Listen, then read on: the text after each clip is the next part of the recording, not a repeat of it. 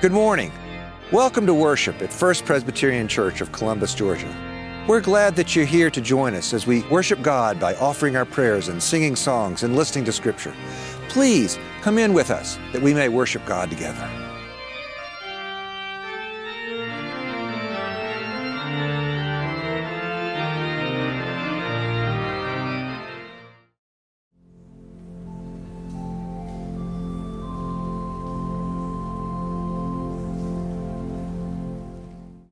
Our first lesson today comes from 1 Peter in chapter 4 in verse 12. Listen now to the word of God. Beloved, do not be surprised at the fiery ordeal that is taking place among you to test you as though something strange were happening to you. But rejoice insofar as you are sharing Christ's sufferings, so that you may also be glad and shout for joy when his glory is revealed.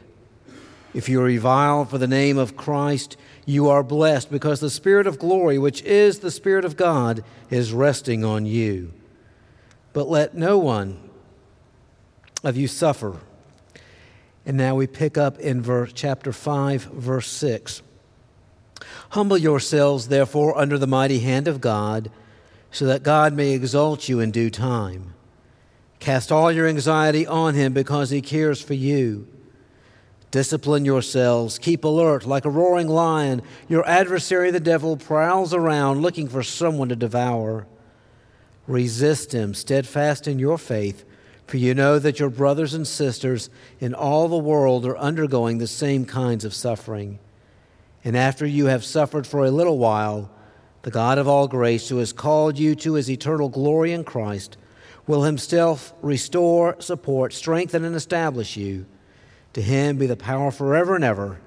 Amen. And this is the word of the Lord. Thanks be to God.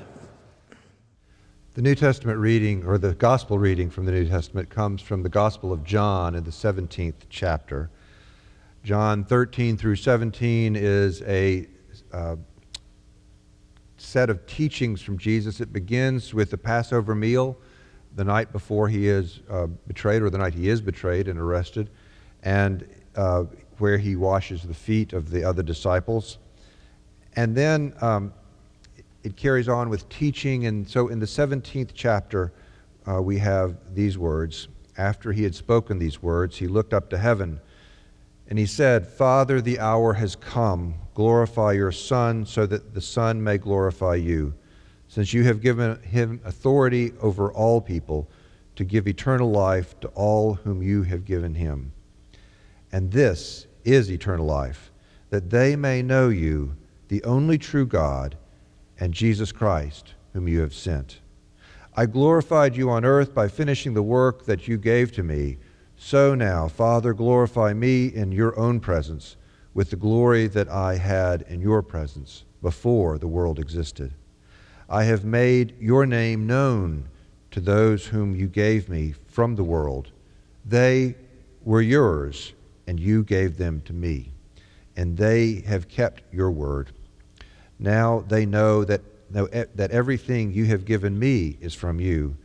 For the words that you gave to me, I have given to them, and they have received them and know them in truth, that I came from you, and they have believed that you sent me.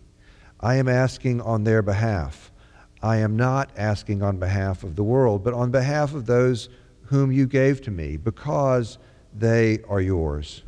All mine are yours, and yours are mine, and I have been glorified in them, and now I am no longer in the world, but they are in the world, and I am coming to you. Holy Father, protect them in your name that you have given me, so that they may be one as we are one. The word of the Lord. Yours, mine, and ours. You may have heard that.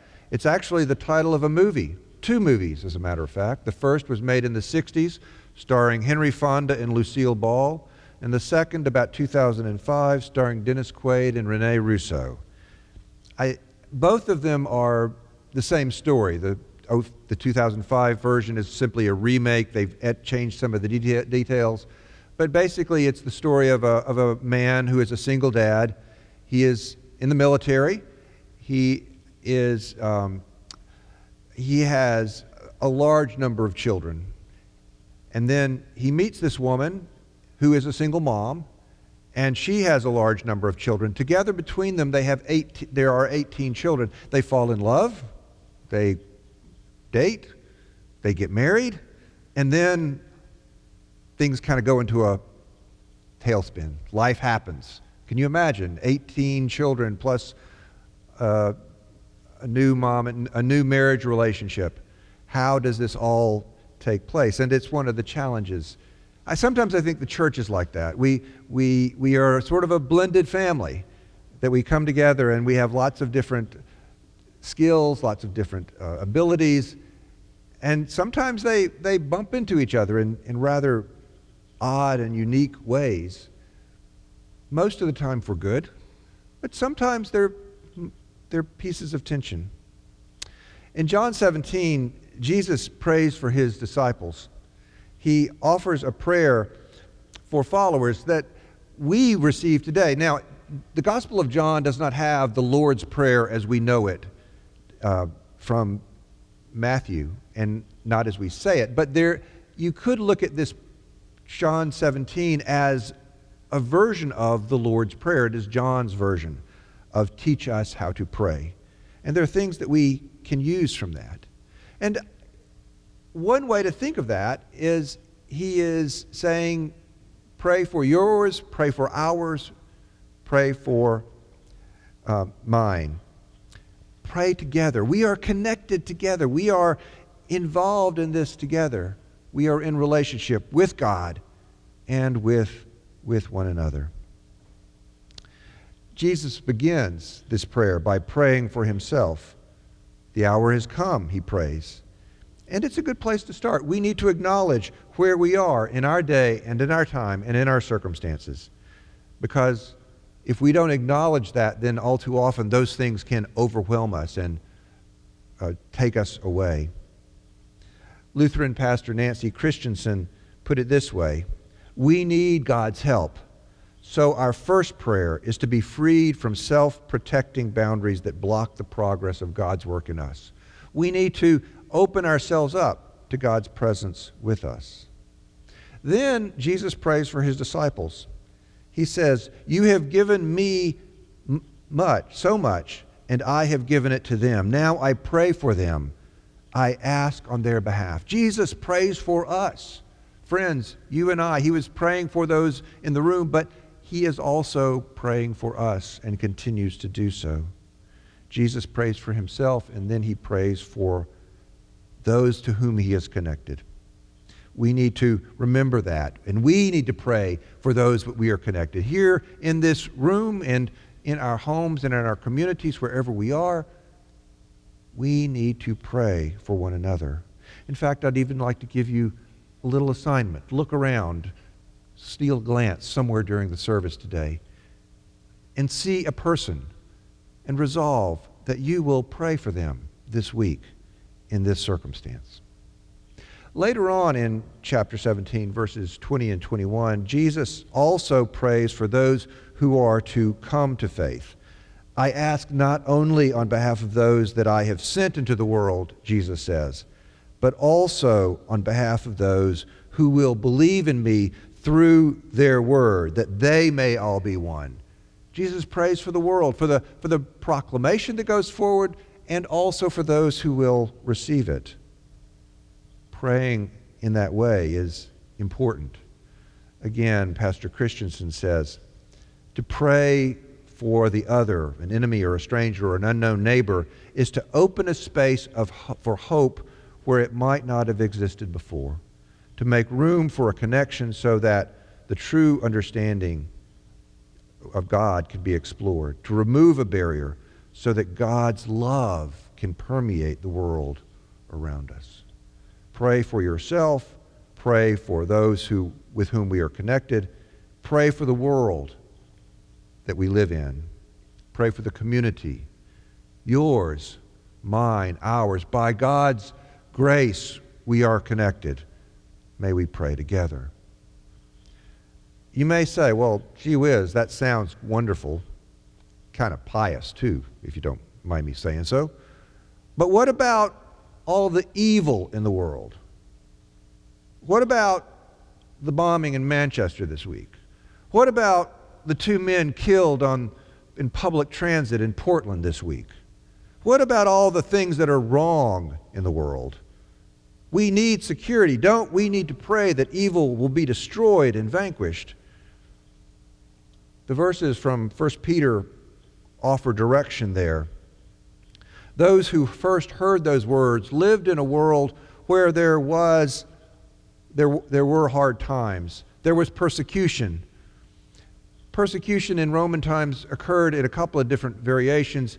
Sometimes there were empire-wide edicts that went out. And sometimes local authorities would simply get anxious and they would begin repression.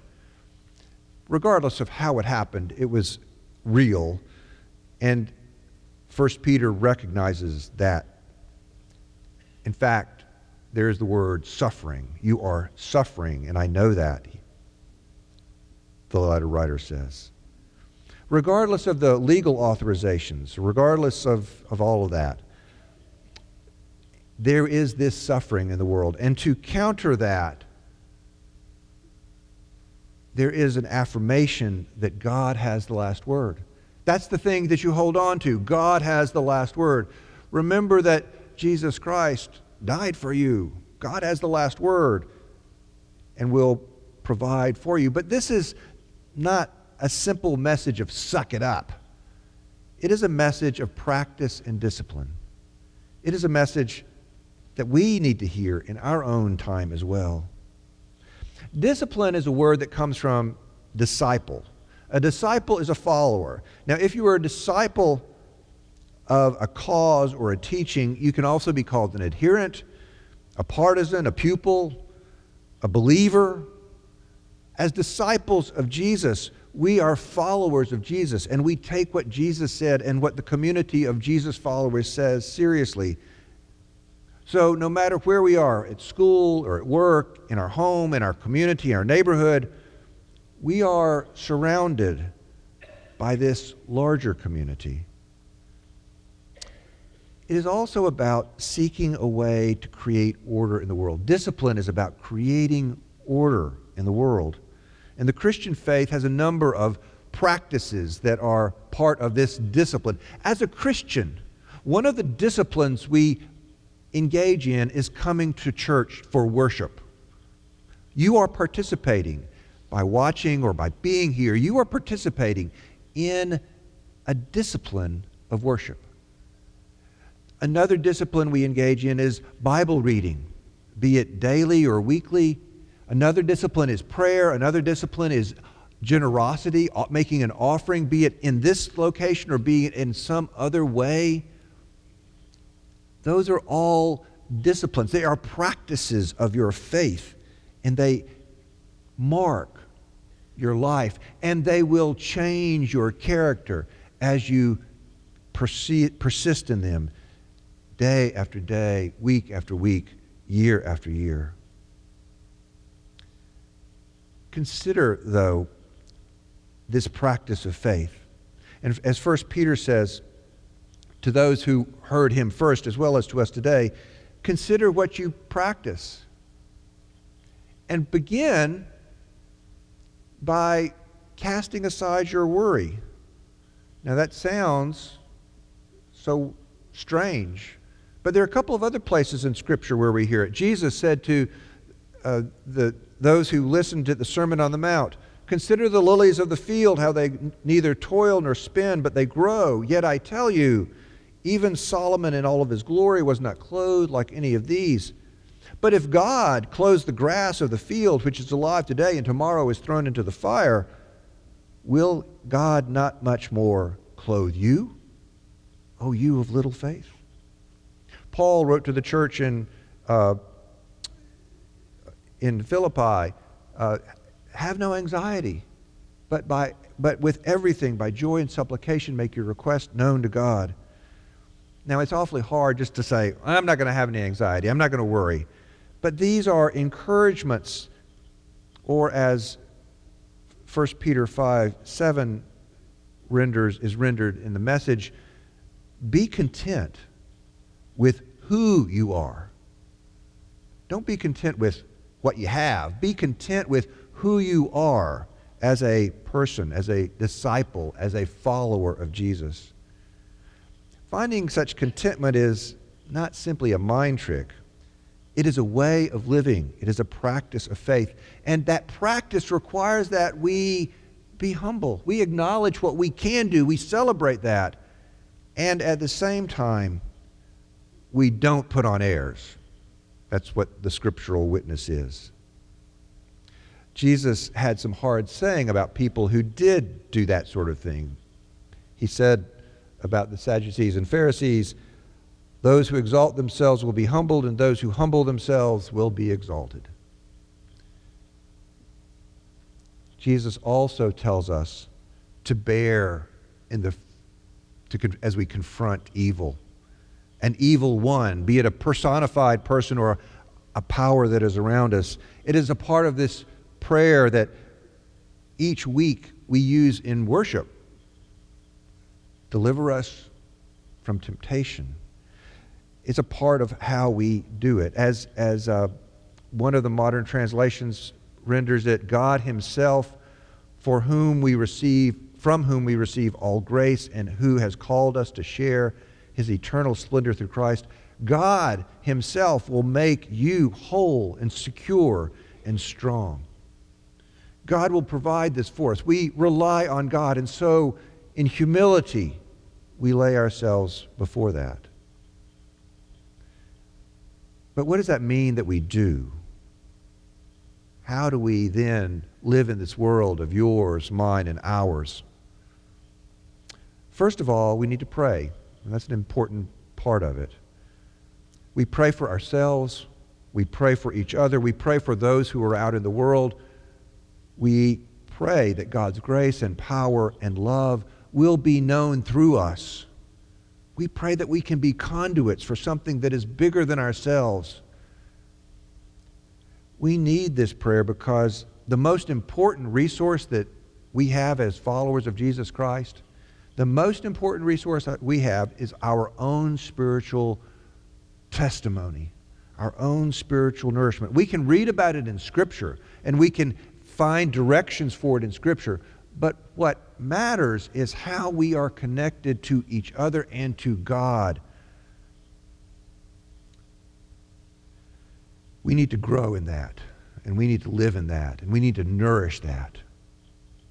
Because if that goes wrong, if that is harmed, then our whole testimony is harmed. So we need to nourish that so that our prayers may be joined with other people's prayers for the whole of the world. The second thing that we need to realize is that we do live in difficult times. Yes, I'm talking about world events and political conflicts that are around us in our nation and in our community. Regardless of what side you are on any particular issue, we must realize as Christians, as people of faith, we are connected to each other, and we have a witness to bear that is connected not simply to this building, but to anyone who bears the name of Christ. Over the past few weeks, I've seen a political ad running here in Georgia. A constituent is sharing her opinion about a candidate and what that candidate did that the constituent disagreed with. I don't want to name any of this because I think it applies so often, but the tagline on the ad is what caught me. I mean, you've seen those kind of ads all over before. The tagline is what caught me because the constituent is saying that this action of the candidate in a previous position was unforgivable. That's the way the ad ends. That is unforgivable. Unforgivable.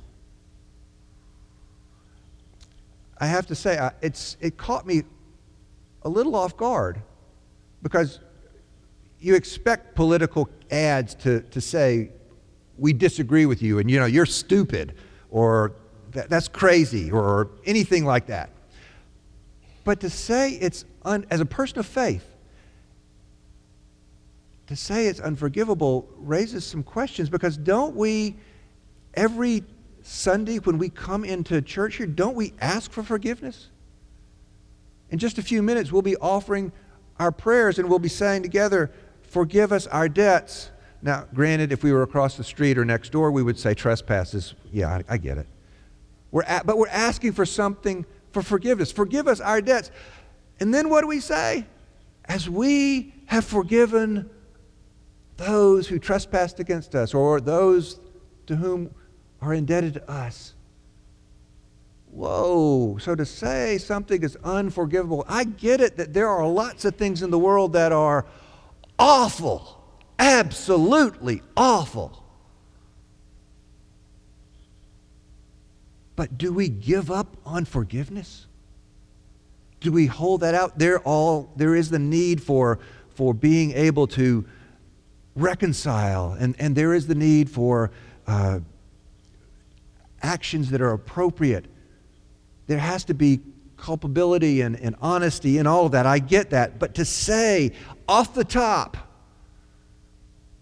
out into the void, something is unforgivable, it's hard. But as Christians, we can bear witness to the fact that there is forgiveness. There is forgiveness, and we understand that because of what Jesus did. But we also know that the forgiveness is not just out there in the political realm or at work or in any other place. It's also in this room or wherever room you are in this community. We need to nourish our relationships. We need to nourish our connections. This congregation, you've known that sometimes church is not always about love and forgiveness. Sometimes church has been a contact sport, and it leaves its marks. I'm here to tell you, though, that you're not unique in that. You're not the only church in the world that's experienced those sorts of things.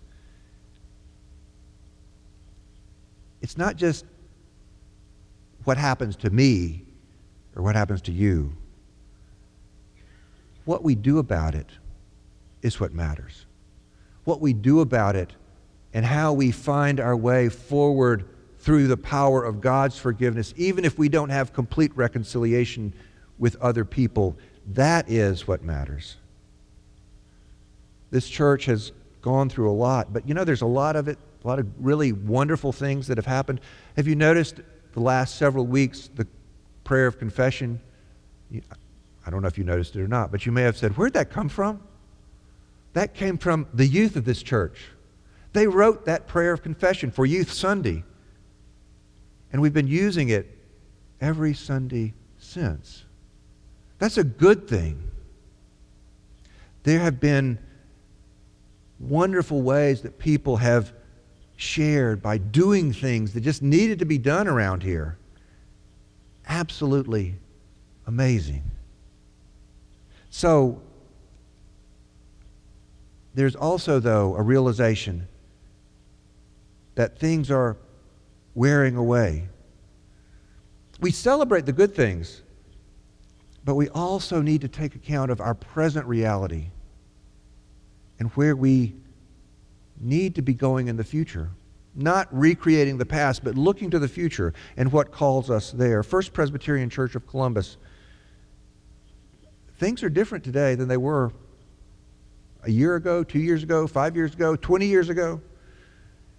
That does not mean that things are bad or that there is no future, but it does mean that we are living in our present moment. And we need to hold on to the hope that God will provide for us and make us strong and make us whole. That's what Scripture said. That's what the reading said. Christ himself will restore, support, strengthen, and establish you. We pray for each other and we hold in hope through the power of God's love for the surety of this moment. Lastly, to allow God to use us in ways that create God's will require us to focus our lives daily through humility, through prayer, through an awareness of the world we live in. Though Christ has provided a way of living to us that lets us walk through the valleys of the shadow. The 23rd Psalm says, we walk through the valley of the shadow of death in the King James Version, through the valley of shadows in many other versions. There are many, many different shadows that we live in, challenges and uncertainties, but we walk through them. And the psalmist assures us the Lord is our shepherd and leads us to a banquet table where the Lord is a host and sets a banquet before us. Jesus walked through that valley. Jesus walked to the cross, and he died there, and he was laid in the tomb. But that's not the end of the story, because then the risen Christ came forward and continued to minister to those who were in that day, and then ministers to us in our day. This affirmation does not mean that there are not challenges in the world.